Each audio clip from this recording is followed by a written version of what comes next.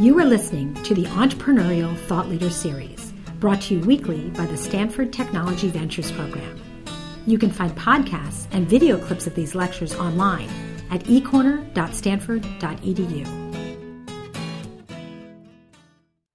There's so much talk about green tech, clean tech, and energy tech right now. And we've had so many speakers in here talk about that, not only this quarter, but in past quarters. There's an extraordinary opportunity today to meet somebody who's actually been doing this, getting their hands dirty, if you will, by building a plant and it's in putting it into production, as well as the person who funded them. The other thing that's kind of interesting about today is that we never tire of having entrepreneurs and their investors here together. I mean, most of the time we have an entrepreneur, whether they're still running a startup or maybe their startup has become very, very big, and they're here alone, like Cheryl last week from Facebook, or Mary Baker the week before from Play First. Or we have the venture capitalists here, and they're here, and so they talk about, how they feel about entrepreneurs. But every once in a while, we've had somebody practicing this at the same time. And I recall we had Mark Zuckerberg here with his venture capitalist when he first started Facebook, Jim Breyer, and that was a very interesting session. And so this has only happened about once a year, so it's something we like to do. And I am so pleased that you came to join us today. So why don't we start off with saying, why don't I start with you, Steve? Tell us a little bit about yourself, rather than me hitting the highlights of your bio. Tell me a little bit about your career and how we got here today. Sure. Well, thank you all for attending today. I'm really pleased to be here. As Tom mentioned, I'm Steve Perricone, CEO and co-founder of BioFuelBox. Prior to that, I had been involved with 3 other startups with varying degrees of success. So, successful IPO, beyond my imagination. Another acquisition, which fell below my level of expectation, and then a flame out. So I think I've experienced all those things, and those sets of experiences certainly have helped us as we move forward with BioFuelBox. My first startup was a company called Network Telesystems, which sold TCP/IP code and remote access software back in the dark ages of the late 90s, and we OEM'd it to people like Cisco Systems and Citibank and others like Netscape when they started. Our founder was Dr. John Davidson, and I thought, boy, I could really learn from a guy who had co-founded Ungerman Bass. He was the technical founder of Ungerman Bass, which was a high-flying local area networking company back in the day. And we grew that company for 4 years. I was a senior exec there. I was VP of Worldwide Sales. Grew it to about 45 people, about $15 million in revenue.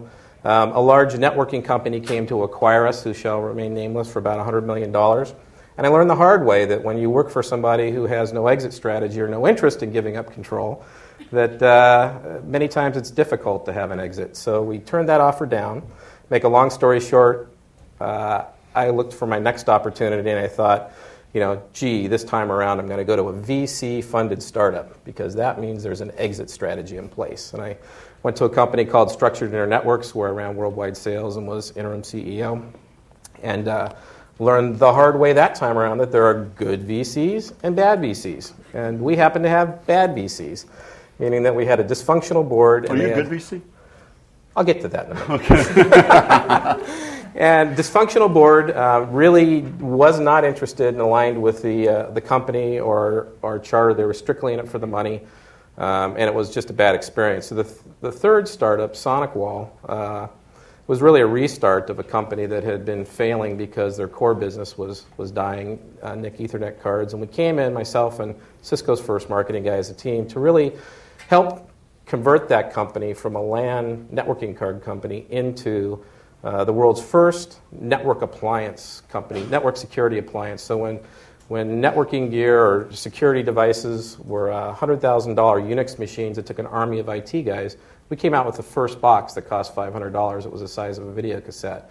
Got laughed at the first trade show because all the smart people in the industry said it could never work. Well, 10 years later, it's still a profitable company. We grew it to 450 people, $200 million in aggregate revenue in a short period of time, profitability, and then an IPO, which was where I learned that the good VCs can really help you, because we allowed a VC to invest when it was time to come up with an exit strategy. They built a very strong board, and instead of selling the company, which was our management team's plan, for a relatively small amount of money, we ended up IPOing and having a high market cap of $3.5 billion. But what I'm most proud of is 10 years later, it's still a profitable company.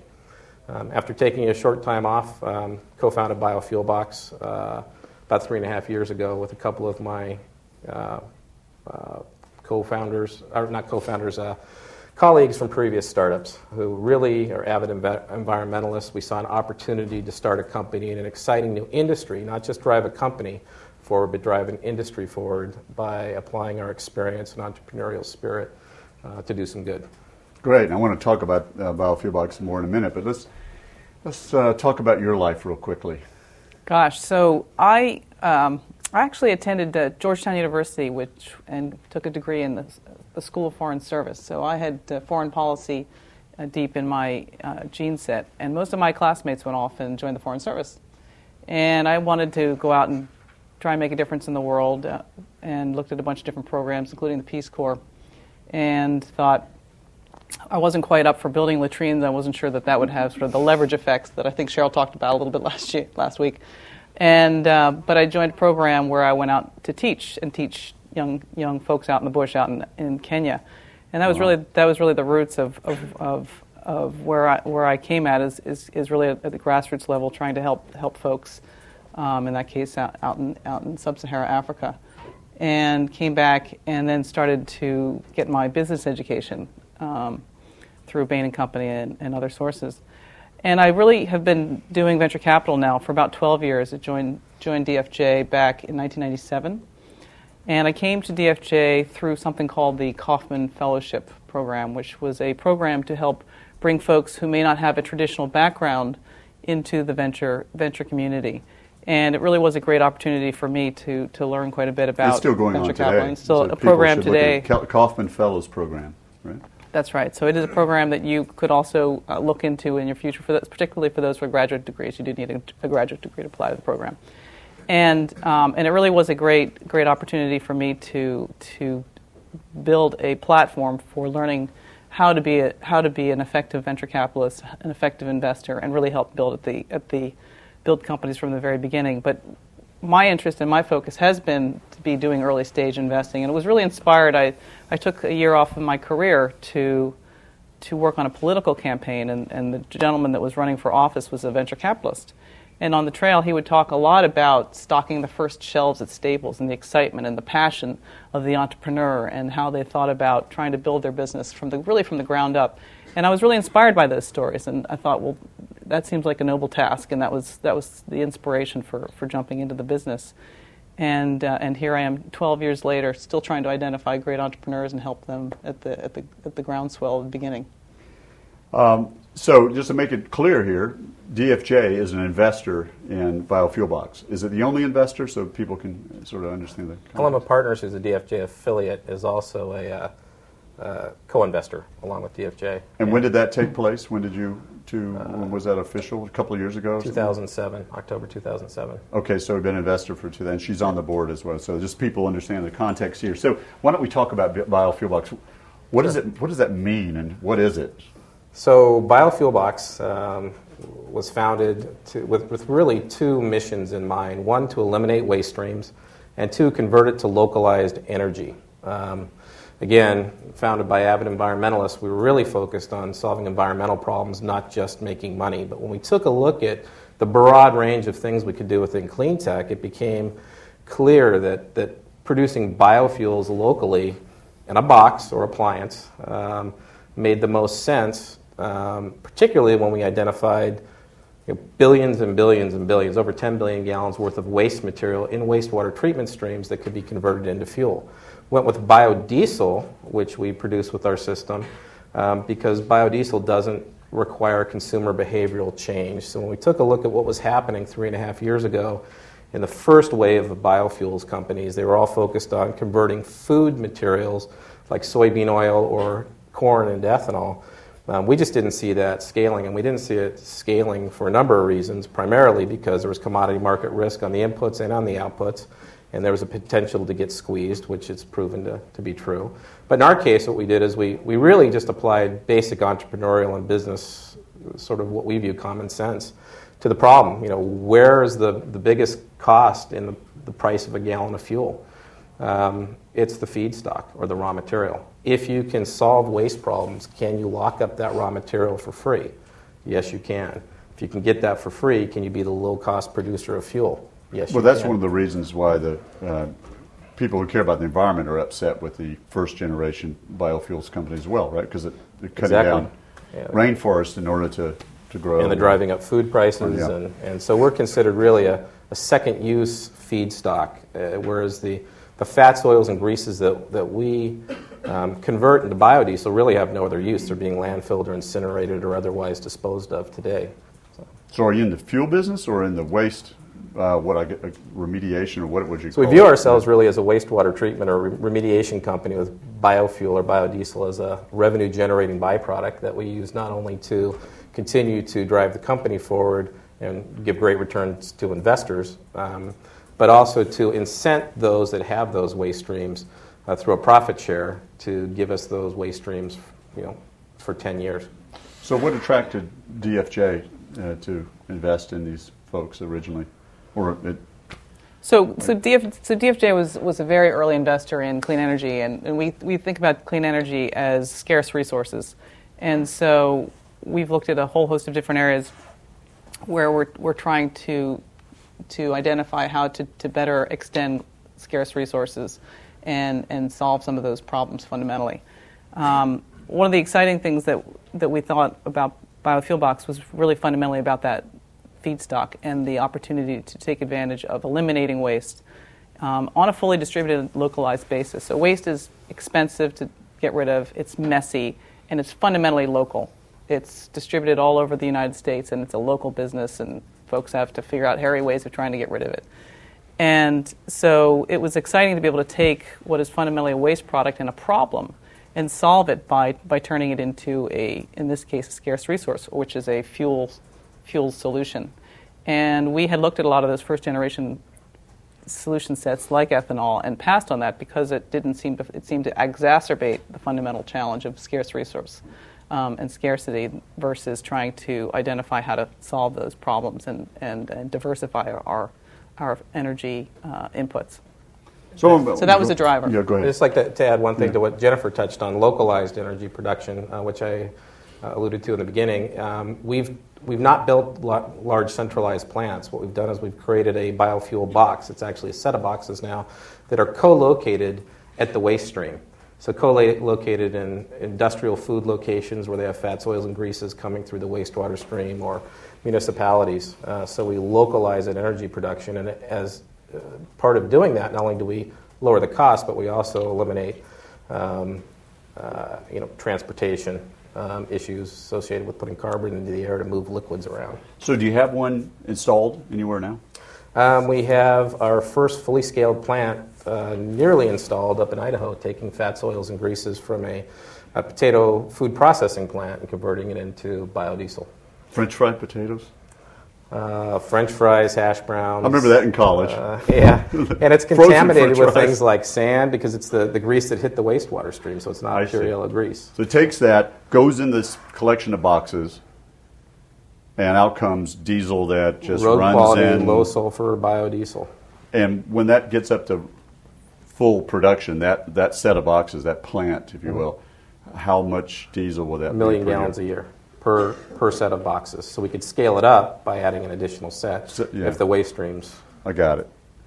But I want to pause on a really critical point that Steve pointed out about this, which is this is a local, taking local waste and turning it into diesel or biofuel at a local level. And one of the things many folks don't appreciate about the fuel business is that when you see prices of barrel of oil going up and down, and it's fundamentally a commodity, when you think about it and how they trade futures and all the stuff that they write about in the New York Times. But the challenge is that when you're talking about trying to deliver fuel to distributed regional locations, Idaho, Colorado, New Mexico, there's expensive transportation to bring them from a cheap port like Oakland or LA and getting that into those communities. And so actually the most expensive gas to deliver is often in some of the more remote and distributed areas of the United States or other parts of the world. And so when you talk about what BioFuelBox is trying to accomplish, where they're taking a local waste stream and eliminating that and then providing the fuel at that locale, you're actually eliminating two problems, which is that challenge of bringing in an expensive commodity into that region, but also eliminating that local source. And the cost effectiveness of that is also the sort of the nice little benefit that comes as a result. Right, and how do you make money? So what's the business model? Selling fuel. We're Selling a fuel fuel, company. so We're owners and operators of these plants. One of the other things we recognized was that the producers of this waste material, they didn't want to become a biodiesel company. They didn't want to have to change. It's not their core business. So the potato processor didn't want to become a fuel company. So instead, we just make it easy to say yes. We cover all the capital cost. We staff it. We run it. We sell the fuel, and we simply profit share back. So what's been the biggest challenges so far, though? Or some of them. For the company, just in general. I mean, I would say in this environment, the macroeconomy and the conditions that are happening there, because we're owners and operators of these plants, bringing in the capital that would normally be very straightforward to bring in is more challenging today than it would have been a year ago. And then the technology itself, how's that gone? It's gone extremely well. We've proven the technology works by taking this waste material that's high in contaminant, high in water, high in contaminants like sulfur, high in water, high in sand and grit, and converted it into ASTM quality, which is the industry standard quality fuel. For fuel, yeah. So, but what about this? All I hear about the biofuel industry that it's just deteriorated and it's not attractive at all. And is that all based on this bringing everything to a centralized refinery, using commodity feedstocks, and then getting hurt when the price of oil goes down? Is that why? I think people are so down. That's a main reason. It's not the only reason. I think that biofuels in general certainly have taken a hit in the investment community and sort of in the media in general, because they did take that approach of converting pure oils or food materials into fuel, because that was the low-hanging fruit. They had old technology that was 30 years old, and to get to the market quickly, the easiest way to do it was apply big dollars, build big plants, and process food. Another mistake I think they made was they depended too much on consumer behavioral change to drive their business. So in ethanol, it requires a flex fuel vehicle. I don't know how many of you are going to rush out and sell your car so that you could run ethanol, but most people really can't. So biodiesel made sense for that reason, especially in the industrial areas. But I think that also slowed the adoption rate of the fuels that were available. Well, I want to ask Jennifer about sort of DFJ's philosophy about clean tech investing in general. But maybe one more question for you is, so the founders were primarily information technology veterans, but this is a clean tech company. Right. So how did you make the transition or deal with that? Because my goodness, I mean, there's a lot to know about the fuel business. There's a lot to know about the chemistry of the waste business. I mean, how have you dealt with that to be a world-class startup? So as I mentioned, this is my fourth startup. Patricia Bright, who's one of my co-founders, this is her fifth startup, and she's had a winning experience at every one, which is unique into itself. And John Zamek, it's his fifth startup. He was our other co-founder. We really had a collective set of entrepreneurial skills and experience, and really just applied it to this space. And I think one of the things that we knew from experience is really identify the model that works, build a business around it, and then recruit in the pieces of technology that you need. So if we were back in the IT space, we'd be looking for software and hardware engineers. In this space, we searched for those chemists that had experience with biofuels, and then those chemical process engineers that once we had a research team develop the core technology, we could then scale it. So we brought in a team of people from Clorox. That Mark Privatera, VP of Engineering, had been at Clorox for 20 years as the guy driving those types of projects. So I think a big part of it is applying the experience you've learned to build a strong team and understand the areas that you continue. And look for the domain expertise. Like, domain did you get anybody in the fuel business? And we did, in fact. From the fuel business, I should say. Yep. Recently we actually brought in a VP who came from BP, North America, who's driving our fuel sales strategy on the back end. So we didn't need that skill set until recently when we were about ready to produce fuel. Right. But we, rather than try and learn a skill set and build a Rolodex in that area, we went and recruited an expert. Well, why don't we enlarge this a little bit and use the GFJ's view of the world? Are you guys still bullish about clean tech investing? Yeah, so even after what has happened in the macro economy? Well, as I mentioned earlier, we are early stage investors, and we do focus on opportunities and that are at the early stage, which tend to have a little bit more, a little less volatility about what's happening in macroeconomic conditions. In addition, we have our network itself is actually spread across the world, so we are looking at energy opportunities and clean energy opportunities here in the United States, but also in India and China, Israel, Russia, Europe, and other areas as well. We have a fund in Vietnam and Korea. So we are very broadly based, and we are not the only country in the world that is trying to identify how to achieve energy independence and or reduce their respective countries' dependency on fuel and fossil fuels in particular, but also other scarce resources like water as well, and how to expand food challenges when you have land scarce resources. So we look at the challenge quite broadly, and we're looking at opportunities across the globe, and we're seeing an incredibly strong surge of interest on the entrepreneurial level, and that's fostered by universities like Stanford and other parts of the world, and some really exciting discoveries around materials, new materials, genetics. Genomics has been a very important factor and will continue to be an important factor in a lot of the discoveries that we'll see, particularly for remediation with bacteria and solving some of the water problems and even food problems that we may see as well. So we see this. We see some clusters effects there. There's also a strong political will that is really unprecedented. Mm-hmm. Both with the administration that we see today, but also in administrations across the globe. China's made a huge commitment to trying to identify alternative sources. And the reason they're doing it isn't just out of the kindness of their hearts, but recognizing that there is a fundamental national security risk that has emerged that is now no longer an acceptable risk for these nation states. And that's really a fundamental difference that we think will continue to be an important factor here.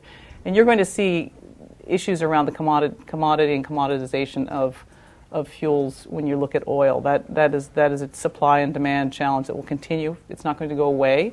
You're going to continue to have oil be a factor.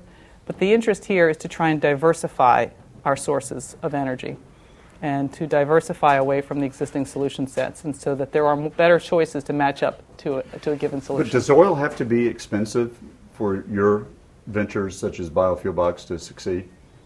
Right, so that's where the diversification of how we define clean energy as a scarce resource problem. In the case of BioFuelBox in particular, one of the attractive aspects of their economics model is the capacity to be profitable down at $30 a barrel, which we think fundamentally is where, if you're playing directly versus an oil play, you need to be thinking about you're building your business model without government stimulus and government credits, where you can build a sustainable model that lives within the volatility of that framework. But there are other opportunities as well, renewables that we're investing in other spaces, in trying to build utility capacity around solar, for example, or in wind, which is another area that we've invested in, where in the case of solar, for example, we have one company that has $7 billion of backlog of booked orders. Which one is that? It's called BrightSource. It was actually founded originally. It was a company out of Israel and took advantage of that remote location and the sun to build out their control systems for capturing and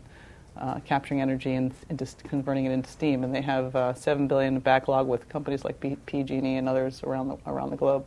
And you're also investors in Tesla, I think, right? We've had made investments through ourselves and through our partners in 3 electric car companies, going both at the very high end with companies like Tesla, which is a local company that many of you know, which is fundamentally changing how we think about electric cars and the economics around electric cars. It's also changing the way we think about dealership and distribution of cars, which was one of the very interesting aspects of that business model.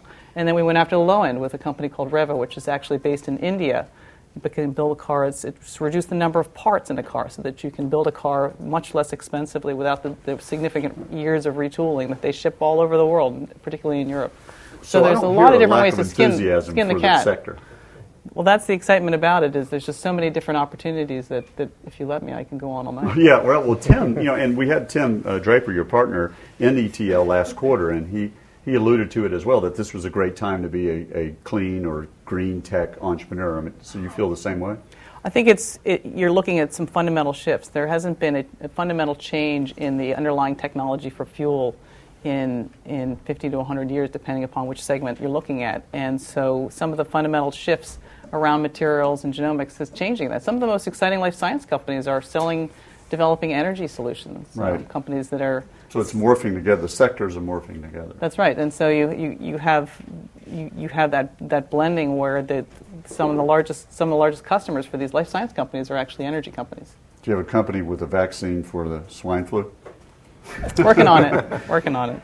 If anybody in here is not feeling well, you can leave anytime you like. Oh, no, not you, Steve. Poor Steve has a cold today. Just a cold, we promise. Thank you, Steve, for showing up as well. Steve's been under the weather. But so, Jennifer, how is it different to I mean, since you've been on the board and done investments in digital companies, all the IT companies and medical companies, because you've done some wonderful work there, and now a growing practice, if you will, in clean tech. So what's different about them? Do they have any, or is there any way to differentiate them in your mind in terms of, or is it just that the common principles of entrepreneurship are the same?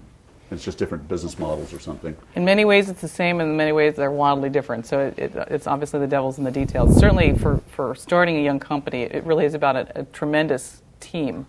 And we back great entrepreneurial teams and diverse teams. So there's nothing worse than assembling a team where everybody has the same background and it looks the same, it smells the same. It tends not to work as well. So at the core of every investment that we do, it's always about the great teams. But there are differences. There's differences in the time cycle to get to a product, to build a company. At the end of the day, when you think about venture capital, you're thinking about building businesses. And while great teams and great products and great emerging markets all coalesce to build those great companies, at the end of the day, you still have to build great companies. So you have to make sure that the business model works, that there's distribution channels. And so those are all quite different in many of those examples. So in medical devices, you may have an FDA process where you have to go through, and you may have different amounts of capital required before you actually get a product to market. Right. In clean energy, we have companies that could be very capital efficient, particularly in areas like lighting, where the whole notion of how you can reduce your energy demand by 40 to 60% by how you think about managing your lighting systems. And that's a very important emerging theme that is very capital efficient. Yeah. But then you may have going after renewables like this company I described, BrightSource, which is $7 billion of backlog, but the capital required to build out those facilities is anywhere from $500 million to $1 billion to build those out, just like it would be to build out a utility level coal. So I forgot to ask. Oh, I'm sorry, I didn't interrupt. I forgot to ask when she was talking about the clean tech investing. Mm-hmm. Do you see any lack of enthusiasm, other than the sort of being locked up with the economy, but in general? I think it's a two-part question, right? I think is there a lack of enthusiasm? Absolutely not. I attend conferences, talk to venture capitalists and other types of investors all the time, and there's a very high level of enthusiasm for clean tech. Yeah. The second thing is, are people actively investing outside of their own funds right now? And I think because of the macroeconomy, things had slowed. And I don't think that's a secret. Jennifer can talk about that a little bit more. But has nothing to do with really the sector. There are some investments being made, but not nearly at the pace as it would be or will be once things recover. So just to finish out on the point, the point about the differences is, Sheryl Sandberg was here last week talking about Facebook and how they surpassed 200 million users in their platform, and how you scale these businesses is dramatically different. So how you scale a Facebook and how you attract users and and distribute your product. Right, It's so right. dramatically different than BioFuelBox, which is fundamentally about establishing local relationships that may not extend beyond 50 kilometers from where they put down their plant, where they're getting their waste product in and they're putting the biofuel out. It's a 50-kilometer problem versus Facebook, which can be a worldwide platform, and both can be wildly successful businesses. But how you think about scale in those different types of companies can be night and day. Yes. All right. So, should we talk a little bit about some micro issues of the relationship between the entrepreneur and the VC? Sure, if you'd like. You up for it, Jen? I should say I just did my nails, but I didn't. So get my boxing gloves on. Let's approach it this way. Why don't we start with just the fundamental decision Sure. that you made, your team made to search for and choose venture capital as a source of capital, as Sure. opposed to bootstrapping or development projects or other sources. So, what are the pros and cons of that? Well, at least in the BioFuelBox story 2 years Sure. ago. Well, I think I mentioned my Take us through background. that. I've sort of had a variety of experiences growing companies, from the bootstrap, the very first one, and understanding the benefits and the drawbacks to that, even though we were profitable and eventually sold the company, to bringing in outside venture capital and the benefits there. And I think, it really depends on what the entrepreneur is trying to accomplish. If you're just trying to solve a particular problem, build a company that you want to control and run for a decade or more on your own, there's a lot of different avenues to fund that company, including bootstrapping it yourself.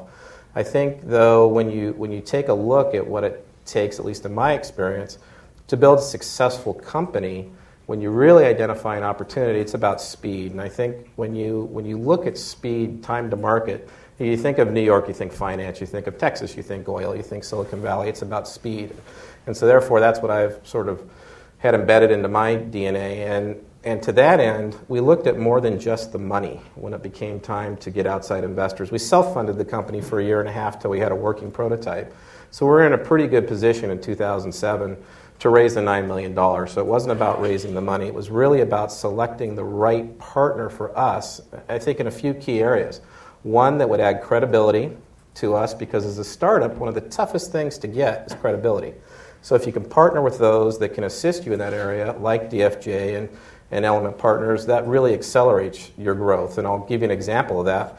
As soon as we closed our round at the very first board meeting, Jennifer and John Rockwell, our other board members, said, go out right now and get a growth line from Silicon Valley Bank. You might need it to extend your runway later. What's a growth line? It's a credit vehicle that allows us to draw down additional capital should we need it. And sure enough, based on the reputation of the two investors, in addition to what we were doing, we were able to achieve that line of credit. And we would have arguably never been able to do it that quickly or that easily on our own. I think the second thing that to consider is relationships. So we were new to the clean tech space, and we didn't have a lot of the relationships in this area that Element Partners, who's been investing in clean tech since before it was called clean tech, and Jennifer has through their sets of experiences across a wide variety of clean tech companies. So we're able to get introduced to people and get invited to speak at events and become thought leaders and things like that because of the value that those types of partners can bring to us. And then I think that the next thing is building a strong board. So I mentioned my second company, I had a dysfunctional board and it killed the company. I think one of the biggest strengths we have at BioFuelBox is an extraordinarily gifted set of board members, such as Tom, Jennifer, and John Rockwell, that really passionately believe in what we're trying to accomplish and give us great advice. And as Jennifer knows, it's not always the message that I want to hear when she's giving me advice, but you know what? When I sit back and absorb it, it's usually exactly what I needed to hear to move the company forward. So there's a ton of value besides the money that venture capitalists. So long story short, we went with venture capital this time around, being extraordinarily selective as to which partner we went with, because they add a lot more value than just money. And I think the other thing is clearly additional capital. So we go out for our next round of funding. Do we have people around the table that are willing to invest in the next round? And if you go with venture capital firm, normally the answer is yes. So how many boards do you sit on right now, actively? I'm currently on 9 boards. 9 boards? Yes. So we're her favorite. So, yeah, of course. So let's do a little bit of pattern recognition here. So what makes for an effective relationship with those CEOs, those 9 different CEOs, for you as the investor board member? When it's working well, why? What's going on? Right. So it is both a direct relationship and a community relationship, because you have a direct relationship with the CEO as well as a community relationship with the board. And so I do want to underscore Steve's point that having an effective group of people around the table grappling with issues, because one of the things that often gets lost is that it's really hard to build companies. Things do not work the way you think they will work. They do not work within the time frame you will work. Most of the companies that have blown up, that we've seen, have blown up typically because there's internal fighting. The amount of internal fighting amongst, whether it's the founders or key members of the team, ends up sucks the lifeblood out of companies sometimes. And so when you have this very strong and honest communication between the CEO and then within that community, within the board, that helps carry through a lot of the ups and downs that drive. That is inherent in the volatility of a startup. So I don't mean to get so tactical here, or just down to the level of the mechanics of all this, but I get to ask this a good bit. So how often are the board meetings? Monthly. Monthly, and is that typical for your other companies, or it depends on their stage? Yes. So when you speak about 9, you think, how can you manage all that? And the challenge, of course, the issue, of course, is that those companies are in different sectors, and those companies are at different stages. And so we do have, initially, companies where we spend board meetings monthly, and we're often dealing with a lot of strategic issues as well as personnel issues and hiring issues at that juncture. But as companies get larger, they can meet every 6 weeks, every 8 weeks, even quarterly in some cases. So why don't we, before we open up the Q&A, how about this as a wrap-up? Put yourself back in their shoes. I'm talking about some of the students here, the undergrads and the grads, Chico State or back at Georgetown. And if you had a chance to talk to yourself at the time, give yourself a piece of advice, as our colleague wrote in her book, What I Wish I Knew When I Was 20. So I'll get you a chance to put an addendum on Tina Seelig's book. So what advice do you have? Because people are here by choice. The students are here by choice because they are interested in entrepreneurship. Do you have any wisdom to pass along, based on your career or based on what's going on now? Or I think the biggest piece of advice I've got is you can't succeed as an entrepreneur unless you're passionate about what you're doing. So don't even attempt to start a company unless you really believe in its mission and objective and what it's trying to accomplish. And hopefully that aligns with your personal beliefs. I think the second thing is have fun along the way. This is a wild roller coaster ride every time, and if you're not having fun, and I like to use the analogy, standing on the top of a pole 300 feet in the air, just look around, don't look down. If you're walking a tightrope, don't look down, just look at the end game, because there are plenty of problems, and surround yourself with good people, a great team. What did Jensen say a few weeks ago? Startups are. The definition of a startup is a company constantly going out of business. Is that what he said? Yeah, that was a good one. What about you, Jen? So definitely the notion of passion and the importance of passion in your life, whatever you choose to do, whether it's about entrepreneurship. Don't get bogged down in career building. I think that's trying to build a career is a misnomer. What you're trying to do is figure out what gets you excited and gets you passionate, gets you going in the morning. And don't be afraid to take the leap, but then don't take yourself too seriously if it doesn't quite work the way you want it. One of the things I liked about Cheryl's comment last week was be a player, not a victim. And it's about the folks that are in the game, that are ready to make mistakes, that are ready to take responsibility and jump in the game versus the blame game and pointing the fingers and looking around and everything's external. It's about you, and you're going to make mistakes, and you're going to be passionate, and you're going to be excited, and you're going to have to take that leap.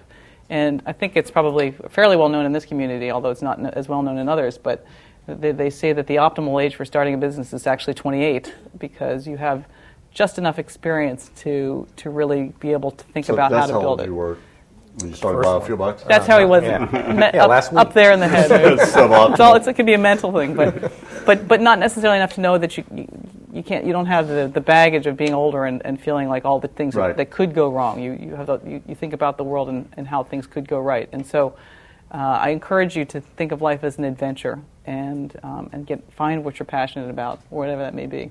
Well, when I think passion and adventure and BioFuelBox, let's just see. The prototype last summer, where the engineering team went with it to test it out, what was the temperature in Arkansas? 105 to 110 and about 99% humidity. Fahrenheit. Temperature was ridiculous. Humidity of what? Probably 90 plus. And they were there for a month in August in Arkansas. Not a place you necessarily want to vacation. Right, no. All right, and then, so that's the prototype, and then this production unit in Idaho, what's been the average temperature up there? Well, in the winter, -4. So it's been stress test. So I'd say that's passion and adventure. Passion. And the people that have joined us, why would you leave a 20-year career at a Fortune 500 company? Because they're passionate about what we're doing. And that's what that drives them. It's certainly a lot riskier than a Fortune 500 job you've been at for 20 years. You do it because you believe in the cause. There's got to be some feedstock in Hawaii. There's just got to be. Maybe someday. We'll get there. Okay. Last word before open up? Okay, let's do some Q&A. Just raise your hand and I'll repeat the question. How about right here? This is for Jennifer. What are the top 2 worst traits you have seen in startup CEOs? You've talked to a lot of them. Could you repeat the question? Sure. So the question was, what are the top 2 traits that I've seen in the worst CEOs? And if I could, I'll extend that to CEOs or founders, because the founders are fundamental to the game.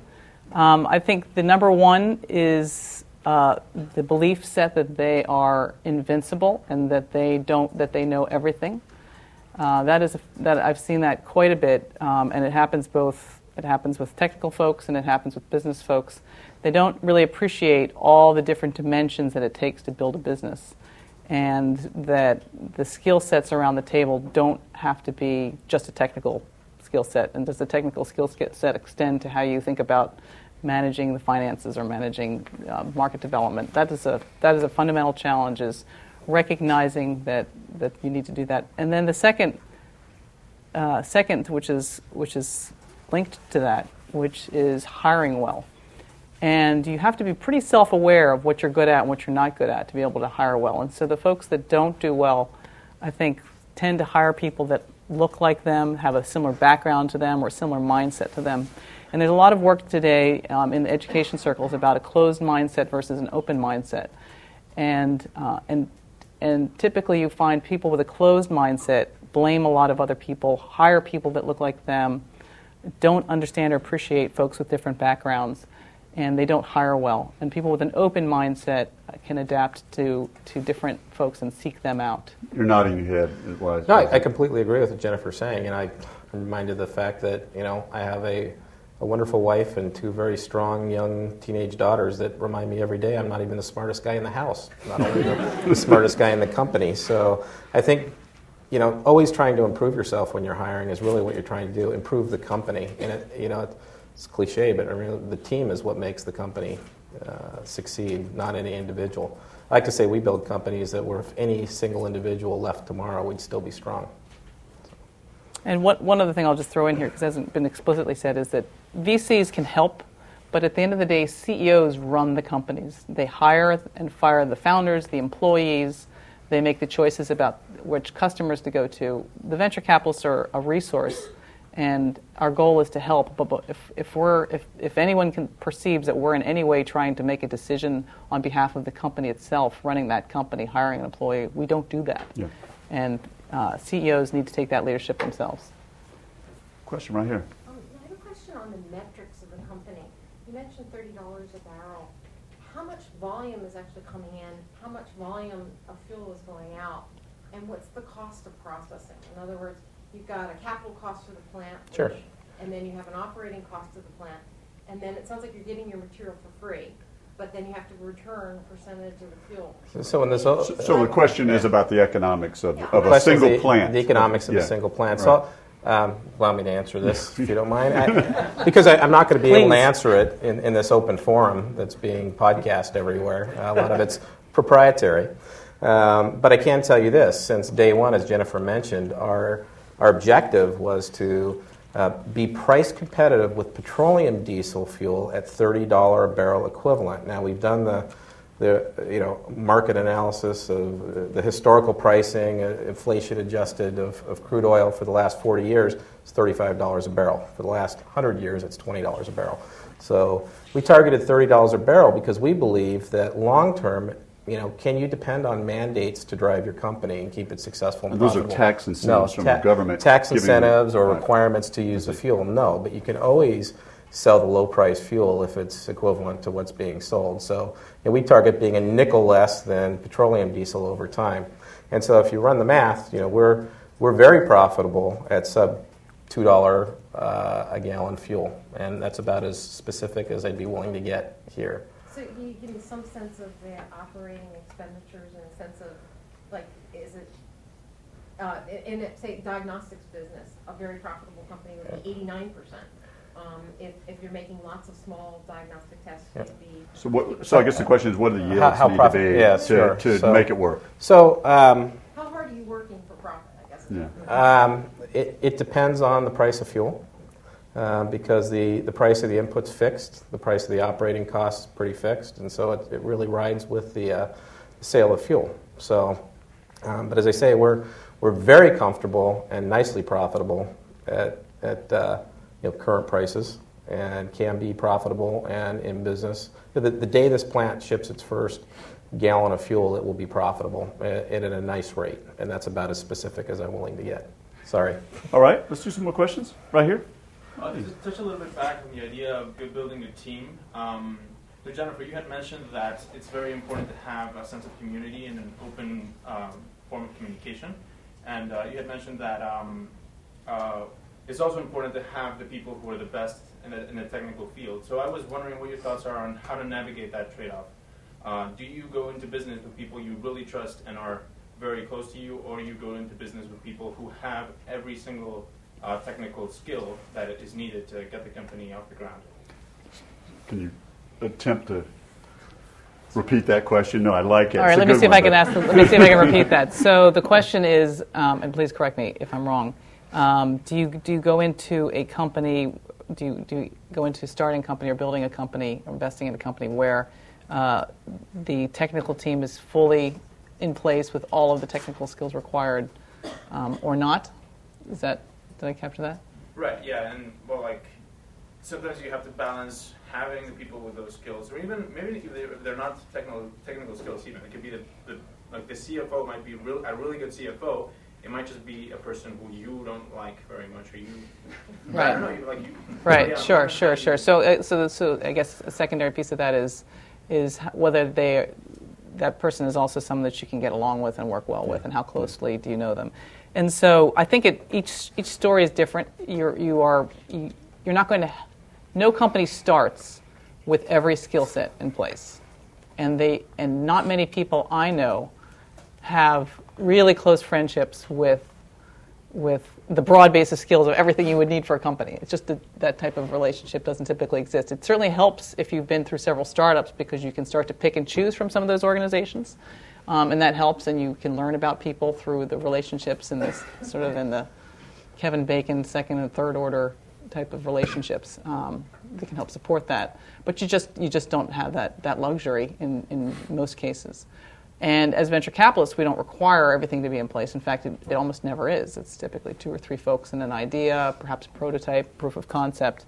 And the company building exercise is bringing in folks that have both the diversity of skill sets as well as the personal relationships that they can build that may not necessarily be in place at the beginning. So that is the fragility of any organization, is getting that formula right.